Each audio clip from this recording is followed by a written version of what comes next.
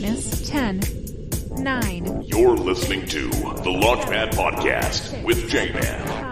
Brought to you by Gallant Media. 2, 1. Here's your host, Ignition. J-Man.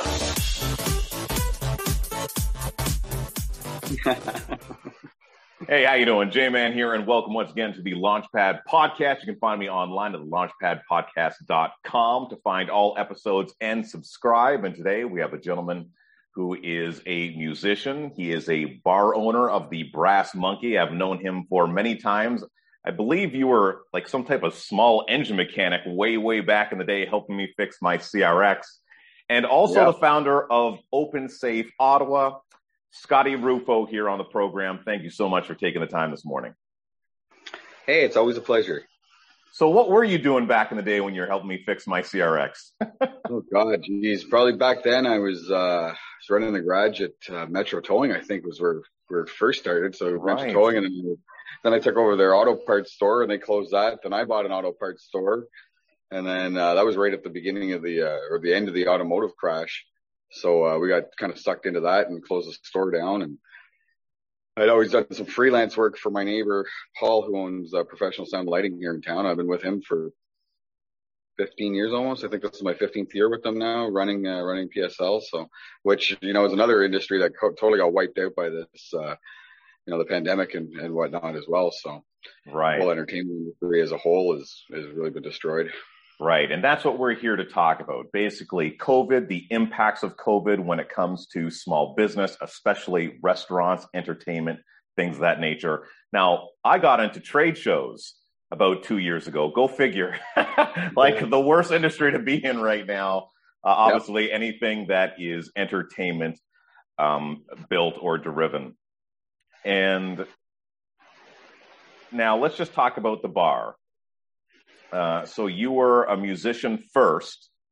You played in a lot of bands locally. Did you ever? Yeah. Okay. And then, at one point you had the opportunity to buy the Brass Monkey, and then you jumped on that. What was it that had you wanting to get into the industry, live music?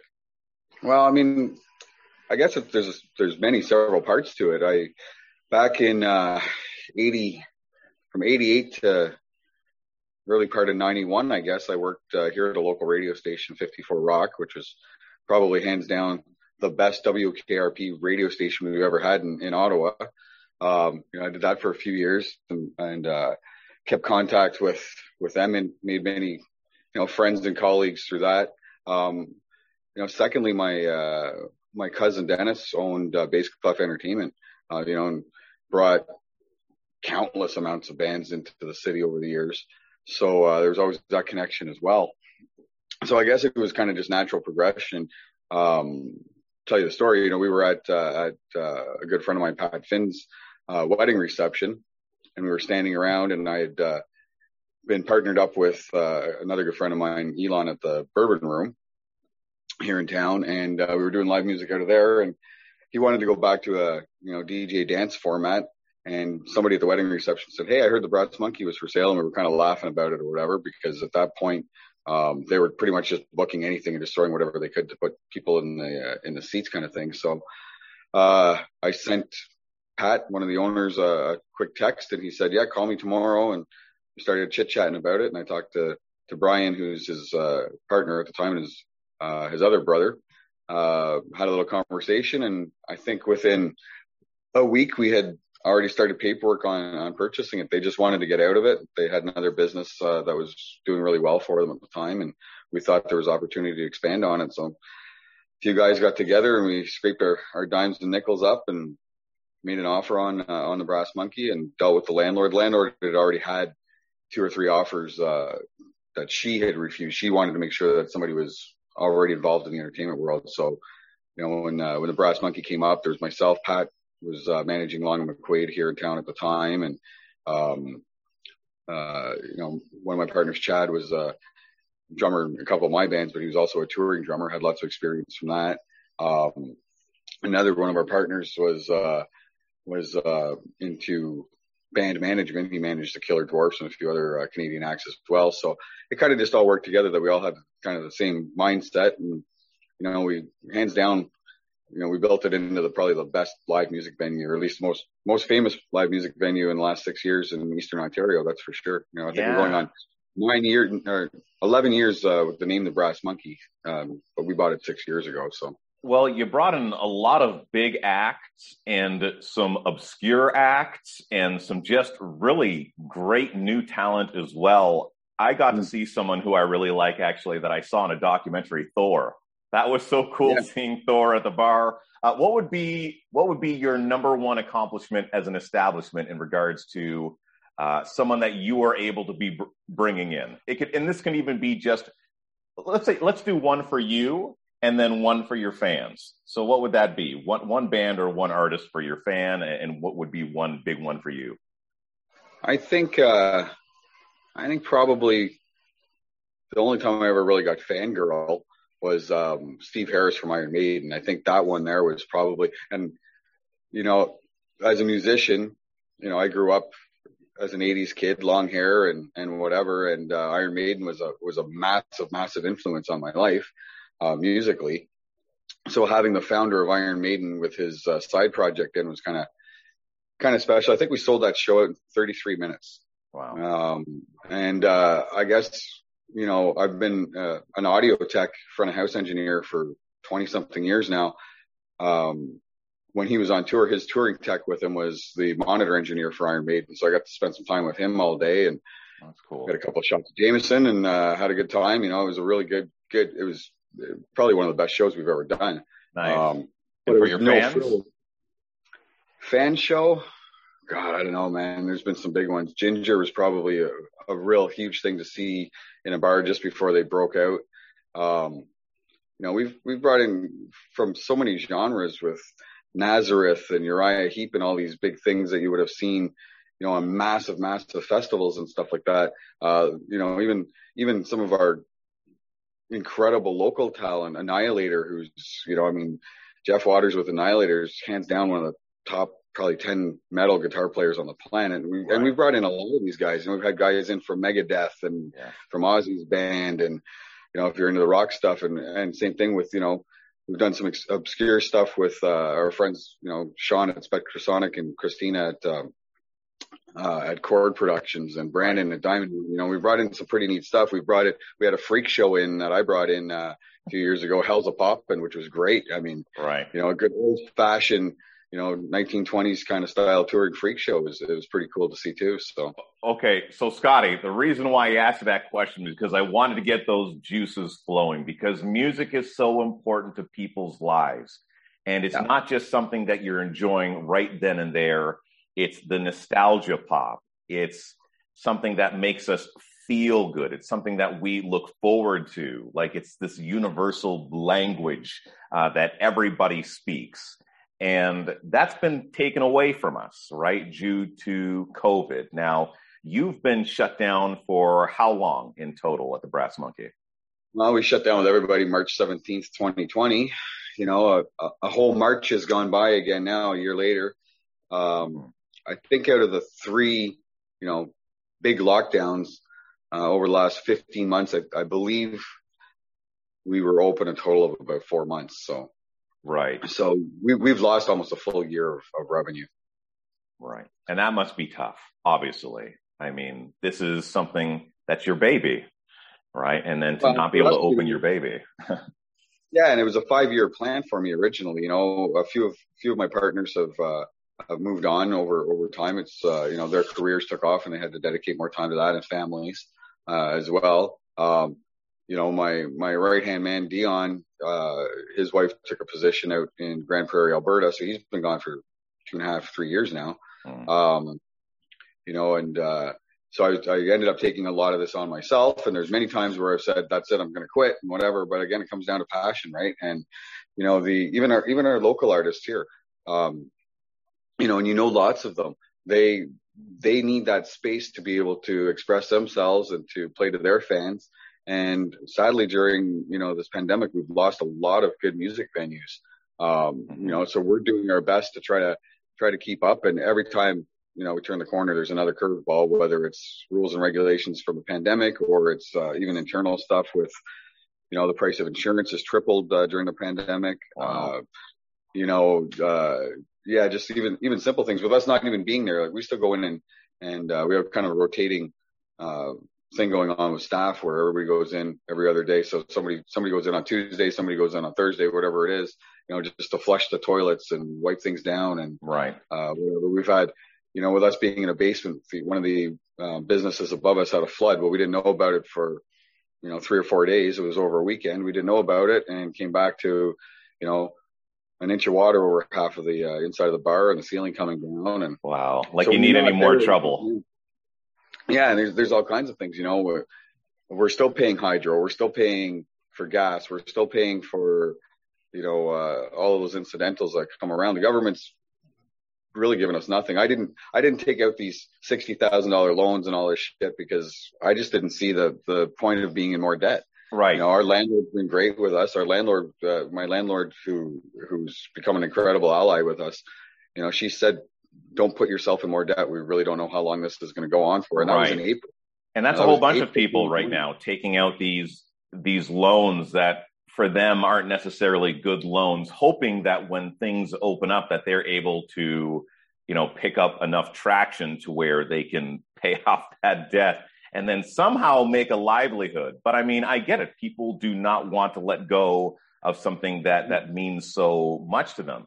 Now, you're also the founder of Open Safe Ottawa, which is exactly what it is, just to find a way to open safely, right? Because small business is shown to not be a super spreader. Same with gyms, not a super spreader. And yet somehow, we still remain closed. And then let's talk about restaurants. And I know that you've been in the restaurant business as well. They're getting kicked in the teeth as well. At least they have the option of doing takeout. And some restaurants were already big on takeout, so they're doing okay. But some others are still getting crushed. And especially here in the nation's capital, where we have a huge patio culture, like every nice day that we've been having, over the last while, I'm thinking, like, just how much money are these businesses losing? And then with the shutdowns, where they don't know how much food to order, food going bad, right? They're just getting screwed that way. Tell us a little bit more about Open Safe. Well, Open Safe Ottawa. So the city of Ottawa came to me.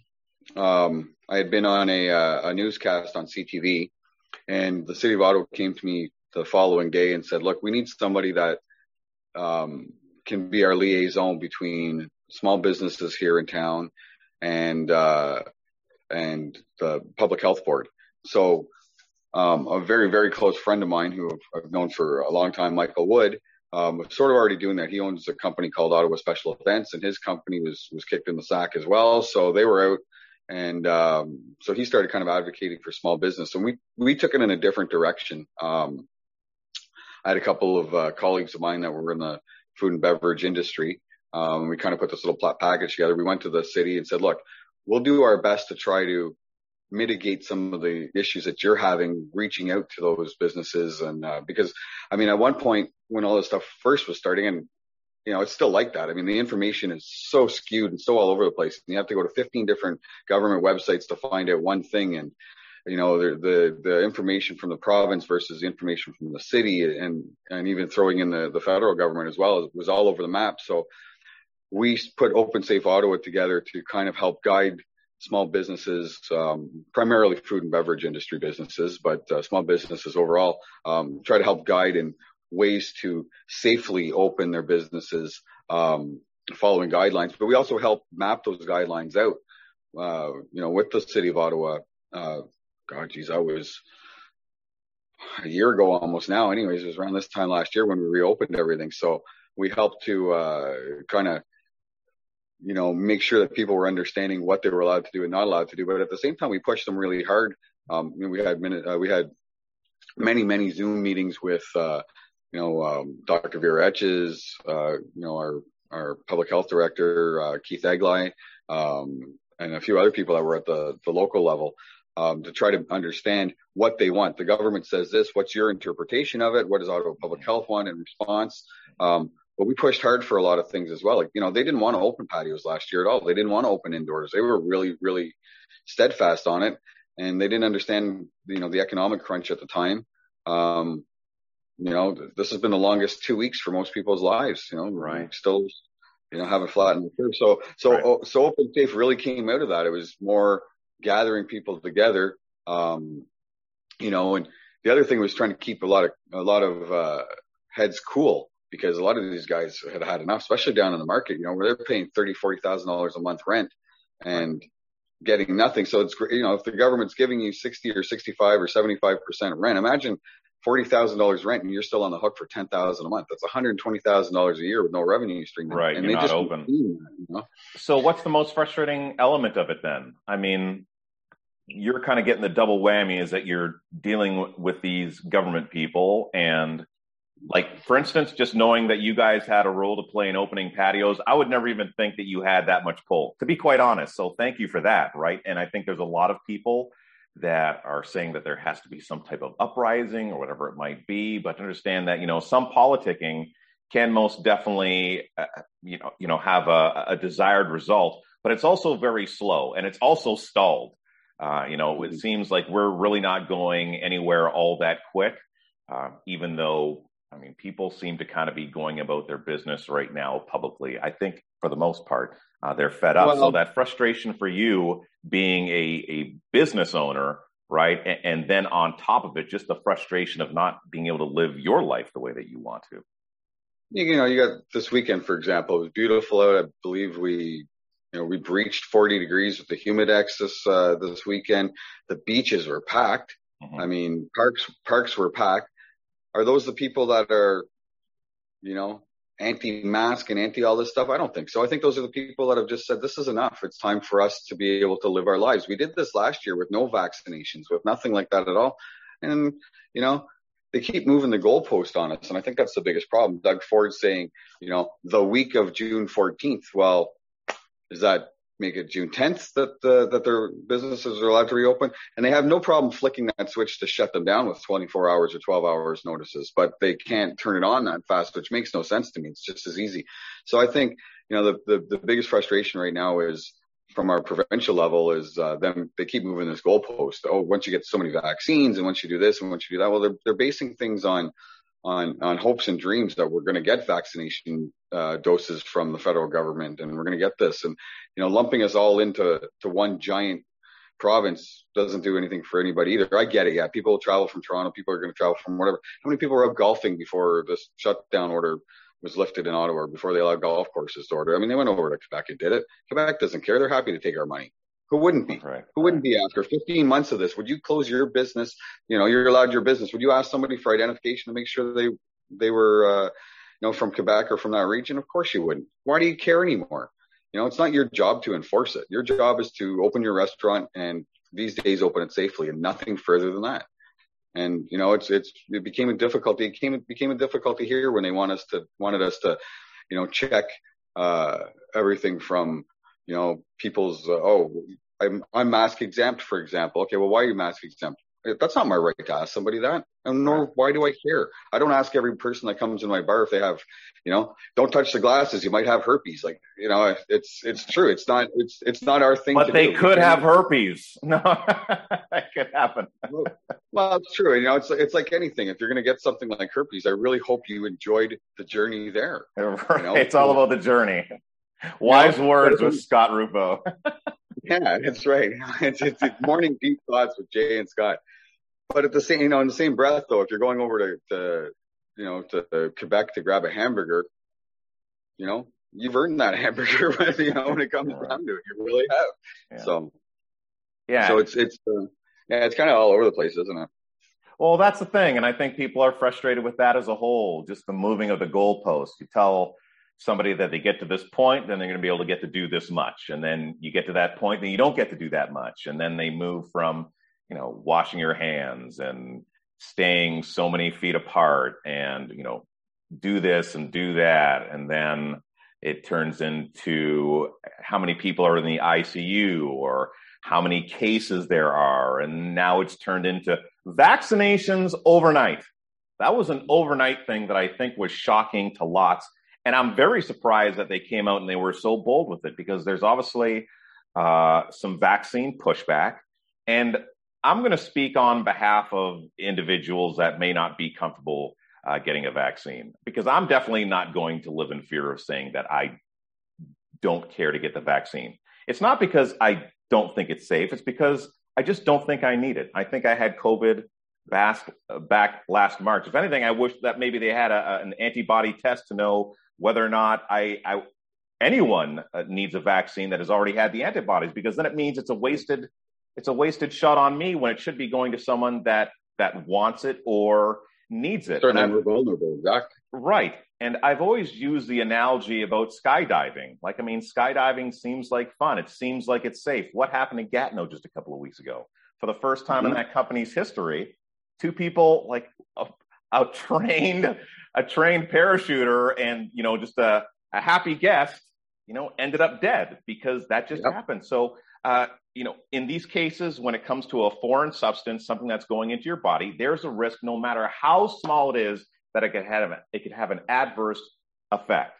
And I just rather take my chances with, whatever it is, just the wild COVID virus or whatever it is, opposed to going in there and putting it in my body when maybe I think it already happened. Now, I don't think that's fair for me to ask you where you stand on that. But in regards to opening safe now, like since they've switched those goalposts and they've moved it to vaccinations, we're not talking about the washing your hands. We're not talking about the masks on your patio or in your establishment anymore. How does that change the fundamentals of what you're trying to accomplish? Well, I mean, they're still saying that that's still going to be required. So what's the difference? I mean, when it comes down to it, I've had this question asked for me, and I'll say, I'll be very open about it. People have asked me, are you going to participate in a vaccine passport program? Well, quite frankly, the answer is no. It's not my place to judge others. It's not my place to exclude others. It'd be the same thing as, and I got to be careful how I word this. I don't want to say it's going to be the same thing, but it's similar to me saying, sorry, you are blind, or sorry, you have another disability, or whatever it is. Many people cannot get vaccinated. They will not ever be able to be vaccinated, whether it's for that or it's for chicken pox or it's mumps, measles, rubella. I get all that. Yes, that saved a lot of people back, in the 60s and whatever. And we've been able to more or less eradicate polio and stuff like that. That's great. There's also a lot of testing involved in all of that stuff. We've got a new type of vaccine now that, technically alters how your body reacts to other viruses and stuff like that. I've been vaccinated. I went and did it. I said, what the hell? I put more crap in my body over my lifetime anyways. This is just another, something that's going on. In fact, our whole entire staff has, and it wasn't something that we pushed on them. We just said, hey, look, you know what? You want to do it, do it. You don't want to do it, I'm not going to complain about it. I'm not going to fire you because you can't. It's not my choice to do that. It's their choice. It's their body. We could get into the whole pro-life and pro-choice things as well. And it's essentially, it's the same thing. Mm-hmm. I hate to say that, but it's your body. Do what the hell you want to do with it. Mm-hmm. I get it. Yeah. We've done a good job of exposing a terrible situation with our long-term care facilities, but we got those people vaccinated. There's still deaths happening. Our amount of deaths here locally and in Ontario and in Canada have been greatly reduced by protecting those that were vulnerable. Our seniors and stuff. The cases in ICUs now, it's people more in our demographic, more in our age group, between 30 and 50 or whatever it is. But they're going home. They're not dying. Mm-hmm. There's a lot of case numbers. Sure, there's a lot of case numbers, but is that a case with somebody that has the sniffles and got a little bit of a fever? When you're lumping all of that stuff in, or is that a case where somebody's been in their bed for a week straight now is fine? There's just their methods and their metrics are just so all over the map of what is what and what isn't. A case is a case is a case. I mean, geez, there's, are we going to stop people from driving because there's a chance that they may get in a car accident? Are we going to, everybody's a pedestrian now? Are we going to, take knives away because people are being stabbed on the streets? Things happen. I mean, I don't mean to be a miserable prick about it or whatever, but. Hey, I'll get in there with you, dude. I say this in regards to obesity, right? There's heart-related issues. There's cancers out there, and there's not a whole bunch of people, running outside to, run up the hill at Mooney's Bay and, make their cardiovascular system better, or, eating less fast food. Like, the reality is, Right now, where we know this is obviously dealing with our immune system, we want to make it as strong as possible. People are drinking more, eating worse food, doing more drugs.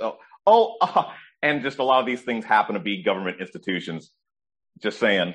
But, in regards to just wanting to make sure that we're healthy, is that we're so concerned about COVID right now, and there are just giant killers out there that we've seemed to completely disregard.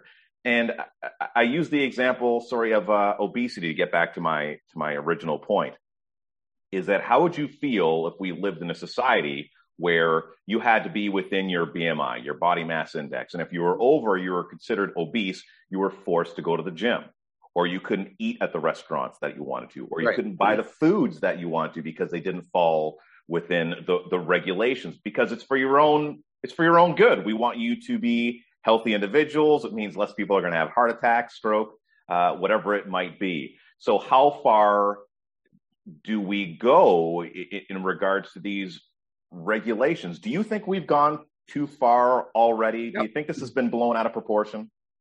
Well, you used a pretty good analogy there with obesity. It's the same thing. I mean, the government's still taxing cigarettes and alcohol. Mm-hmm. Right. I make my money off of alcohol in the bar. Obviously, it's a huge amount of our revenue stream, but government has no problem selling it to you and making sure that they get their cut of it. And it's the same thing with cigarettes. Yeah, sure. Price of cigarettes has gone up to $17, $18, $20 a pack or whatever. And, 20 years ago it was $5 a pack. The government's making all that money. The tobacco farmers aren't, and the tobacco industry isn't making any more money than they were. Government's taking a lot more of it out of it. So what is it? Like you said, do they have the right to tell you that you need to do something to better your health without telling you that you need to do everything along that spectrum to do that? Like you said, is it, your BMI is higher than the mean average or whatever it is for your age, weight, and whatever you're male, you're female, whatever it is. So you can't have that hamburger, or you can't, you have to go to the gym, and it's going to be regimented, and you have to take this fitness course because it's going to save us all money in doctor's fees later on. The same guy, that guy running up the hill at Mooney's Bay, who's, in perfect health and has a very low body mass index, could have a heart attack just as quick, or a stroke or an aneurysm or anything else. And unless we're completely scanning people and testing them for every possible thing that could go wrong with them, people just got to friggin' live. Like, get out there and live. Can't live in fear all the time. And I'm not saying that I'm fine with people coming in my establishment for the next few years, wearing masks and sanitizing. Like, people, wash your hands anyways. I was taught at a year old, or whenever I could start to walk, a year and a half old, wash your hands, kid. Stop sticking crayons in your ears. And these were things we were taught. Don't eat sand. Yes. But at the same time, because we ate sand and stuff like that, I think our immune systems are a lot different than people these days that haven't been eating the sand. So, well, yeah, and that's what they're saying with a lot of what we're doing right now. Maybe we're a little too clean, like people are cleaning a little too much. I don't know. Like, I make some posts that are, like, I think I walk the line and I'm right down the middle, but I charge some people right the fuck up. Like, before I had a chat with you today, someone was giving me a hard time about some information that I was sharing that I just believe to be true. Let me say this again, what I believe, which means absolutely nothing outside of just my own scope. That doesn't mean you have to believe it or anyone else has to believe it, but I consider myself to be a rational-minded individual. And at the end of the day, Scotty, all we're doing is picking sides, man. Right? I'm picking this side. I believe this, and other people believe the professionals. Like, I mean, professionals, used to say they'd be on magazines saying that Camels were the best brand to smoke, or Lucky Sevens, or whatever it might be. Like, get the fuck out of here. There's still you trust your hairdresser and you trust your mechanic. 5 guys can look at your car in 5 different garages and tell you that 5 different things are wrong with it. They may have a common agreement. Oh, yes, you need to change your brake pads, but one person will tell you need calipers as well, and another person will tell you need rotors or whatever it is. And somebody else will tell you can get by with what you have for next year because your car is cheap enough and you're getting rid of it next year and just put the cheapest stuff on. So we put the cheapest vaccine in our arm to stop something that you may get rid of next year. I don't know. Who knows? And this is the one place where I'm most frustrated when it comes to our government. It has nothing to do with the rollouts of the vaccine. It has nothing to do with the moving of the goalposts. It's the fact that they are so out of touch, and they shouldn't, because they're human beings with families and loved ones too. Is to, they just give you this regular jargon. Ford, I can't stand Ford. I just cannot. And it's because he doesn't speak to me. He doesn't inspire me. You're not his friend. I'm not his friend or my friends. And it's something along the lines of like, listen, I understand. And listen, I'm no politician, right? I'm just a dum-dum on the internet. And you just tell me how I'm doing. Listen, my friend, I understand that we're going through trying times and it's polarizing. And there's a lot of people on one side and there's a lot of people on the other. But no matter what our views and no matter how much we struggle and no matter how frustrated we may get as a country, it's so important that we stay together, that we are unified, because separated, we're not going to be able to accomplish anything. But together, we can do everything. Ta-da! That'd be a great Doug Ford speech. And then try not to tie that into just everyone go get vaccinated and then call it a day. Well, I think 12 months ago, he should have gone out to every point of entry into Ontario, changed those signs that says Ontario open for business. That's just my thing. Now, because he really hasn't allowed that, and the government's running out of money. We are probably at the highest level of debt that this country has ever seen. Yes. And giving money away, and going back to the food and beverage industry, if you hop on any of the social media groups right now, there is every bar and restaurant, whether it's a chain like the Royal Oaks or it's a small mom and pop little place, everybody is looking for employees right now and nobody wants to work. Everybody that was in this industry has now moved on and either found something else in another industry or realized that, if I'm only allowed to serve 10 people on a patio for the next 6 months, I'm getting paid better on unemployment insurance or whatever it is. Can you imagine being a server on a patio where, you're making, I think the minimum wage for a server is around $12 an hour or something like that. So they count on those tips. Well, if you're only allowed to have 10 people in there and, they're saying, oh, well, you can have groups of 4 at a table, but they're not looking at it. As soon as one person sits at that table, that's sucked up that group of 4. So you may have somebody sitting on a patio drinking beers. You can't say, oh, you're only having 1 beer an hour, sir. Well, then you'll have to leave. We can't start to sanction things like that. So these servers are picking up, maybe they were doing $100, $150 a day in tips, for $20 to go in. It's ridiculous. Yeah. I have a very good friend of mine that, she's a bartender at a bar and she's done pretty good when they're open.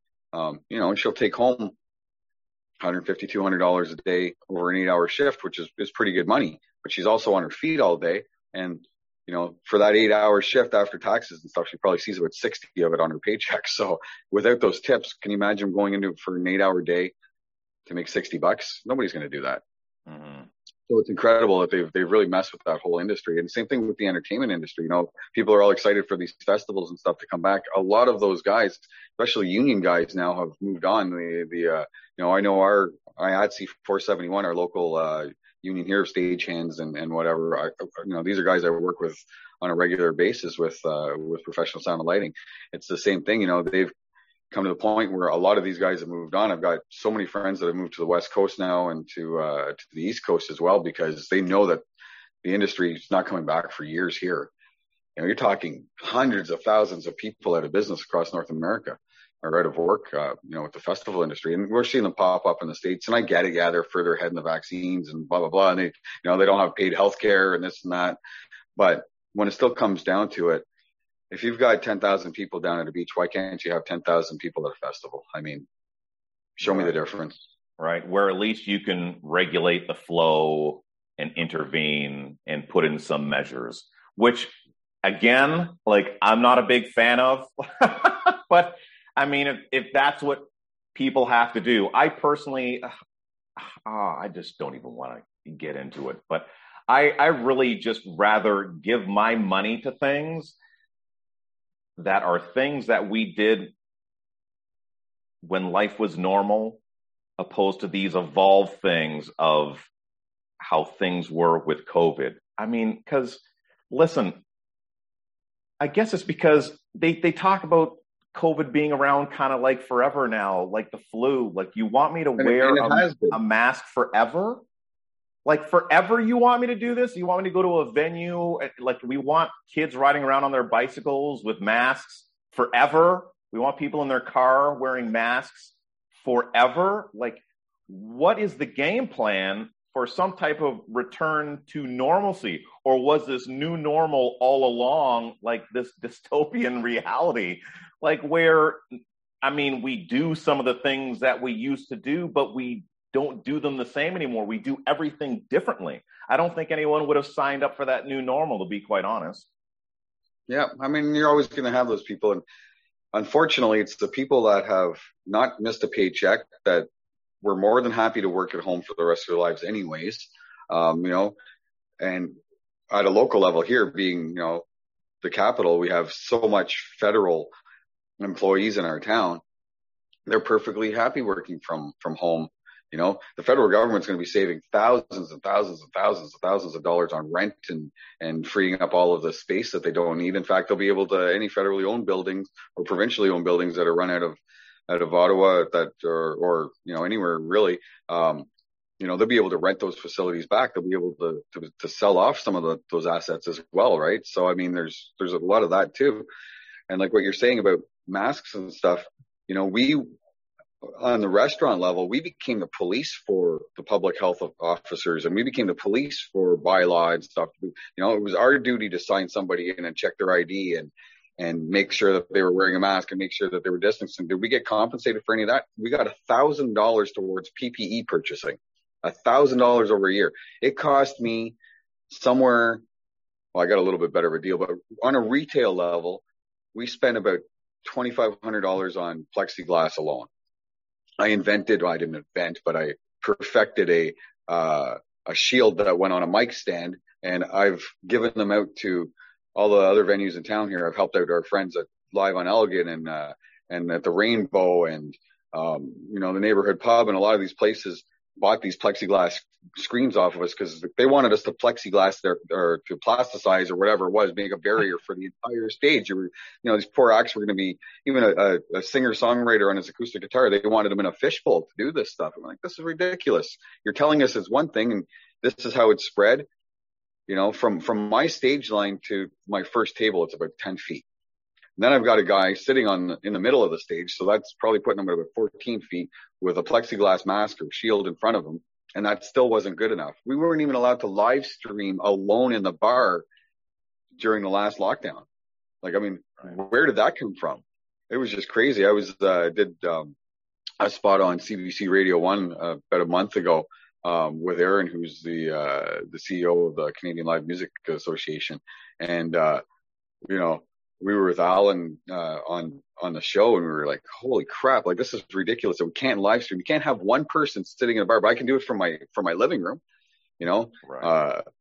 You can live stream a funeral of 5 people or whatever it was, but it was music, pull out the footloose. Like, it was right. Insane. Right. I think that's what a lot of people are frustrated with. Kevin Bacon to come driving in and tell me, we're going to take this on, and whatever it was. So. Yeah, it's difficult. That's, I think, where the frustration just for most people in general come from, is that they're scratching their heads in regards to how did some of these regulations come to be? And if I had any message that I could pass along to government that I would just share from my years in business as a solopreneur and an entrepreneur, and someone that's living through COVID just like they are. And it's something that a lot of people in power don't do because they believe it's coming from a place of weakness, because leaders are supposed to just lead and do. Leaders don't ask questions. Leaders just crush it, right? And sometimes the most powerful thing someone can do as a leader is that you can ask the people that you lead what they think, right? And some big brands do this. They want to know what the people that are buying their products want from their next product. And I think government right now should be asking the brilliant minds that we have in Canada here, and you, Michael Wood, other people that are really connected to their communities. What could we do better? Where are we failing? And what could we do better? What are people saying that just doesn't make any fucking sense? Because we're hearing a lot of that. And then, know what? One by one, just start peeling back some of these things that just don't make any sense. So at least we have some type of congruent type of living, like a lifestyle that makes sense, opposed to people asking whether or not they're allowed to walk their dog or if they're allowed to drive 20 minutes down the street. People are so confused. Oh yeah, it's terrible, especially, we look at it here, we share a border that's a body of water with Quebec. So Gatineau's been wide open for a week. They've been somewhat open for almost 2 weeks now. We've dumped a lot of money as Ontarians into restaurants and pubs, which is great for our colleagues in Gatineau. God bless them. They're making some money finally. I totally support that, but it's kind of a hard pill to swallow when you can sit and look across the river at the Elmer Marina where they're serving up their Laurentide and their Saint-Cont, and you can look across the street at the Dépanneur, which I probably think is a word that you and I are not allowed to ever say again because we got in some trouble with one once. But anyways, yeah, you know what I mean? So you're looking across the river and you're seeing everybody parading around and they're proud as peacocks running around and enjoying themselves. Right. And we've got to look at it and, comes down to, yeah, they'll accept us over there, but the police are just being just as tough coming back. Why were you in Quebec? What are you doing? So there should have been a greater approach to us as a metropolis, if you want to call it, yes. the region of Ottawa-Gatineau. That should have been consideration as well. Right. I get that there's some difficulties, on provincial levels and stuff like that, but I think that Legault and Ford could have worked something out and just left it up to the mayors of those two cities to deal with it. I don't know how many people work in Ontario and living in Gatineau. I know so many people because the rent is cheaper. The cost of living is a little bit different over there. Yeah, they might get you on the taxes or whatever later on, but hey, we don't have to pay that shit anymore anyways, right? So who cares? When it comes down to it, Scotty, it's a shame that we lose all that. Let's wrap up on this because we are going to be reopening, whatever that means, next week or this week. And, this conversation could be all for naught. But it did highlight a lot of the problems that we've had previously. And these problems have not gone away, what we're talking about. And there's a very strong likelihood that we're going to be dealing with them again. I don't want to be a party pooper here, but I truly I can't believe it in my bones that this is going to be the final lockdown. So what are your plans for reopening with the Brass Monkey? And let's just hope that I'm wrong. And I hope that I am wrong, that we get back to being a thriving economy, a real happening city, a lot more smiling faces, people getting together, loving one another, and, bringing unity back to this city. But what is it looking like for the Brass Monkey? Well, at this point right now, if Ford sticks to his timeline with 21 days between phases at a minimum, and people aren't realizing that, he uses things like the week of instead of June 14th and a minimum of 21 days, and then we'll review and things like that. So best case scenario, we hit phase 1, June 14th, indoor gatherings, which we still don't have any guidelines for phase 3, puts us around, I believe, July 26th. So, I'm thinking they'll probably push that till after the August long weekend, the Civic long weekend in August. So there's a potential that you'll see indoor dining, unless, there's a major uprise or something. There's a potential that you'll see something, beginning of August. I'm thinking with Brass Monkey, we'll probably just hold off till after Labor Day now, at this point, seeing as, once they start allowing us to go out and do things, people are going to be hitting their cottage. They're going to be doing, I mean, they're allowed to right now, but they're opening, short-term rentals are going to be, allowed during phase 1. So I don't know, after 15 months, I don't want to be, sitting in a basement bar somewhere drowning my sorrows. So I've had that discussion with my staff, and we're kind of shooting for September. We do have some good stuff booked. We've got, October, the end of October, we're bringing Buck Cherry in, Nice. with a partnership with Diamond Mine Agency with Brandon. He had to move that show. That show is rescheduled 2 times now at Barrymore's, and unfortunately, it looks like we're losing another live music venue here in town, which hasn't really been a live music venue for quite a while. But they have been using the stage for live music, not as it was in its former glory, but.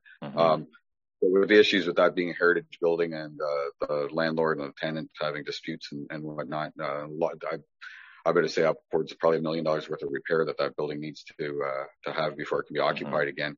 So we've moved that show over to our venue. Again, we don't know what we're going to have for capacity, if the borders will be open, if U.S. bands can even get across. I've been speaking to a lot of our U.S. agents. Right. There's potential that they will become working. So just like anybody else who has to cross into Canada from somewhere else on a work permit, there may be something to do with that. Yeah, I sure hope so. They're doing it for hockey and all these sports. And Exactly. I also want to touch on this before I forget, because it's the most important, because Brass Monkey has been an institution right here in the nation's capital for quite some time now. And we love you, Scotty. You know this. You have a great following. You do a lot for this city. You do a lot for local music. You do a lot for music in general. And not just that, you go beyond music. And, there have been some tragedies over the years that you've been there, and you've always stepped up on a local level to help fundraise, put together charities, all that kind of stuff for people in need, whether it be a sudden passing or a tragic passing of somebody or a house burning down, whatever it might be. And I thank you for that. And I think it's just so awesome to be able to call you my friend. I wish we hung out more. I will most definitely tackle that moving forward, because if COVID has taught me anything, friends and family are the most important things. Sure. And those are the things that I want to make sure are the closest to my heart. But you are also doing some fundraising right now. So for someone that has done so much for other people, I'm going to ask, I'm not going to leave it on Scotty. I'm going to ask that, you not even necessarily donate, but you can purchase something from the Brass Monkey, and let Scotty tell you more about that. Yeah, we partnered with a local small business who does merchandise, keychains and greeting cards, business cards, T-shirts and whatever. They approached us and said, "Hey, we want to help you out because we know that you're still paying your bills and you still have to pay your bills and your bills are piling up, with zero revenue." And so they came to us and said, "Why don't we help you out, and we'll do runs of shirts and hats and hoodies and whatever merchandise, branded Brass Monkey merchandise at cost. We'll sell it to you at our cost, and we'll throw in the labor for free, and we'll do it ourselves." So we've launched that. Great quality stuff. They're using all brand name Gildan and whatever for their T-shirts and their hoodies and stuff like that. I got to see some samples over the weekend, and they look really good. They did a really good job at it. So we've got that. I think it's brassmonkey.square.site or something like that as the website. I just got into this whole e-commerce thing, so it took me like 5 days just to figure out how to. It's all good. I got it running anyway. I'll make sure the link is up there for people to purchase some items. Yeah, and we've also got we've had some corporate partners that have come to us and bought gift cards through our online portal as well. So we're selling virtual gift cards. Those are available as well, and I'll send you the link if you haven't already seen it. But it's the same thing. We had one of our colleagues, Cool Heat Comfort Systems, purchased $500 in gift cards yesterday. And basically what they're doing is they're giving them away as a rebate. So you buy a new air conditioner, you have some kind of service done through them, and they give you a $50 gift card. And it's virtual. So it just gets emailed to that guest. All we need when they arrive is their phone number. They don't have to show up with a card or anything like that. We punch it in the system, and it just kind of works its way down like a prepaid credit card or anything like that. That's Ray. Yeah, I'm hooked up Ray with one of my sponsors, Car City Canada. He's looking for a Jeep. Yeah. So small world, eh? Yeah, Ray's got his head stuck around his Jeep since his I think he blew the tranny in his last year, and he's been kind of fighting with it. So well, Car City Canada is going to find him a Jeep. Thank you to my proud sponsor. All right, buddy. Well, thank you so much for taking time to chat with me. It was a really, really good talk. And you know what? I want people to know this. Like, there are some fundamentals that Scotty believes in when it comes to COVID that I don't. We have some differing point of views, but there's also some common ground, right? Because we're all going through this, and that's undeniable. Is that, you can still sit and have a conversation and work things out and move agendas forward, right? Even though you may not agree on everything. The most important thing that we agree to have civil conversations and to talk about what, I want to know what's going on with Scotty. I want to know what's going on with small business. The next time, before you maybe order from an Amazon or go online shopping, to think about stopping by and buying local or putting a couple of bucks aside, if you can, every week, to help someone fundraise or give to a charity that might keep the doors open because they have friends and family that they're helping support too. Thank you very much, Scotty. All right, brother. Yeah, and if you enjoyed the conversation, heck, subscribe if you haven't by now. Also, make sure that you check out the Brass Monkey online. I'm going to make sure that's in the description as well, and buy some merch from them so they can keep their doors open. I'm looking forward to catching you guys in the fall. You take care, be well, and love simply because you can.